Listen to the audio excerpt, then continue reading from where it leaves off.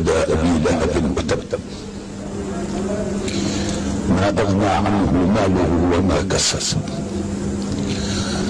سيصلى نارا ذات لهب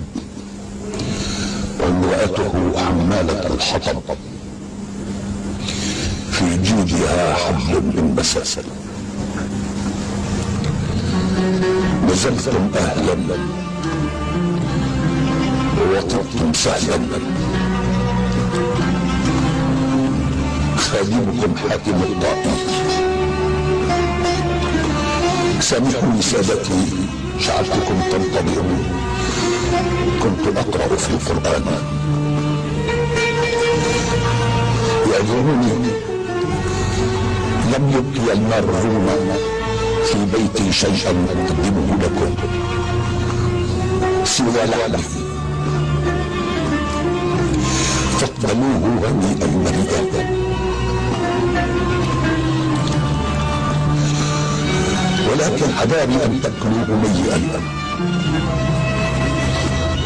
لانني اخشى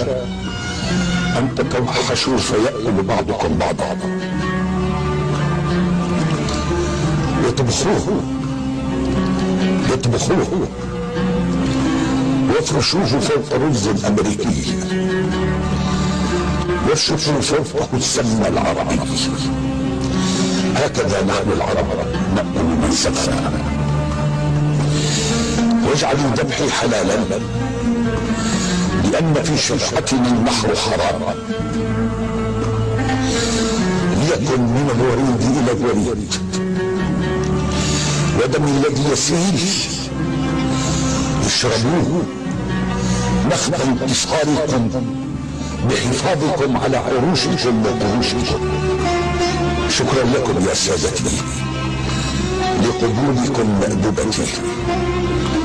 فالجوع لا يرحم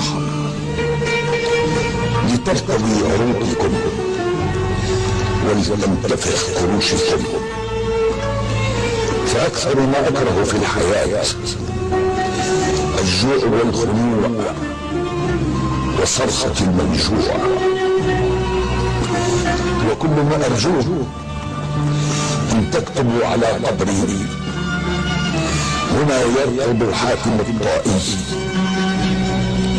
ولم يكن بخيلا على قومه وأهله بدمه ولحمه تفضلوا يا سادتي تفضلوا المنسف جاهز سموا بالله وكلوا حتى تشبعوا بعد ان يصفح الدم تصبح الكلمات حبرا على ورق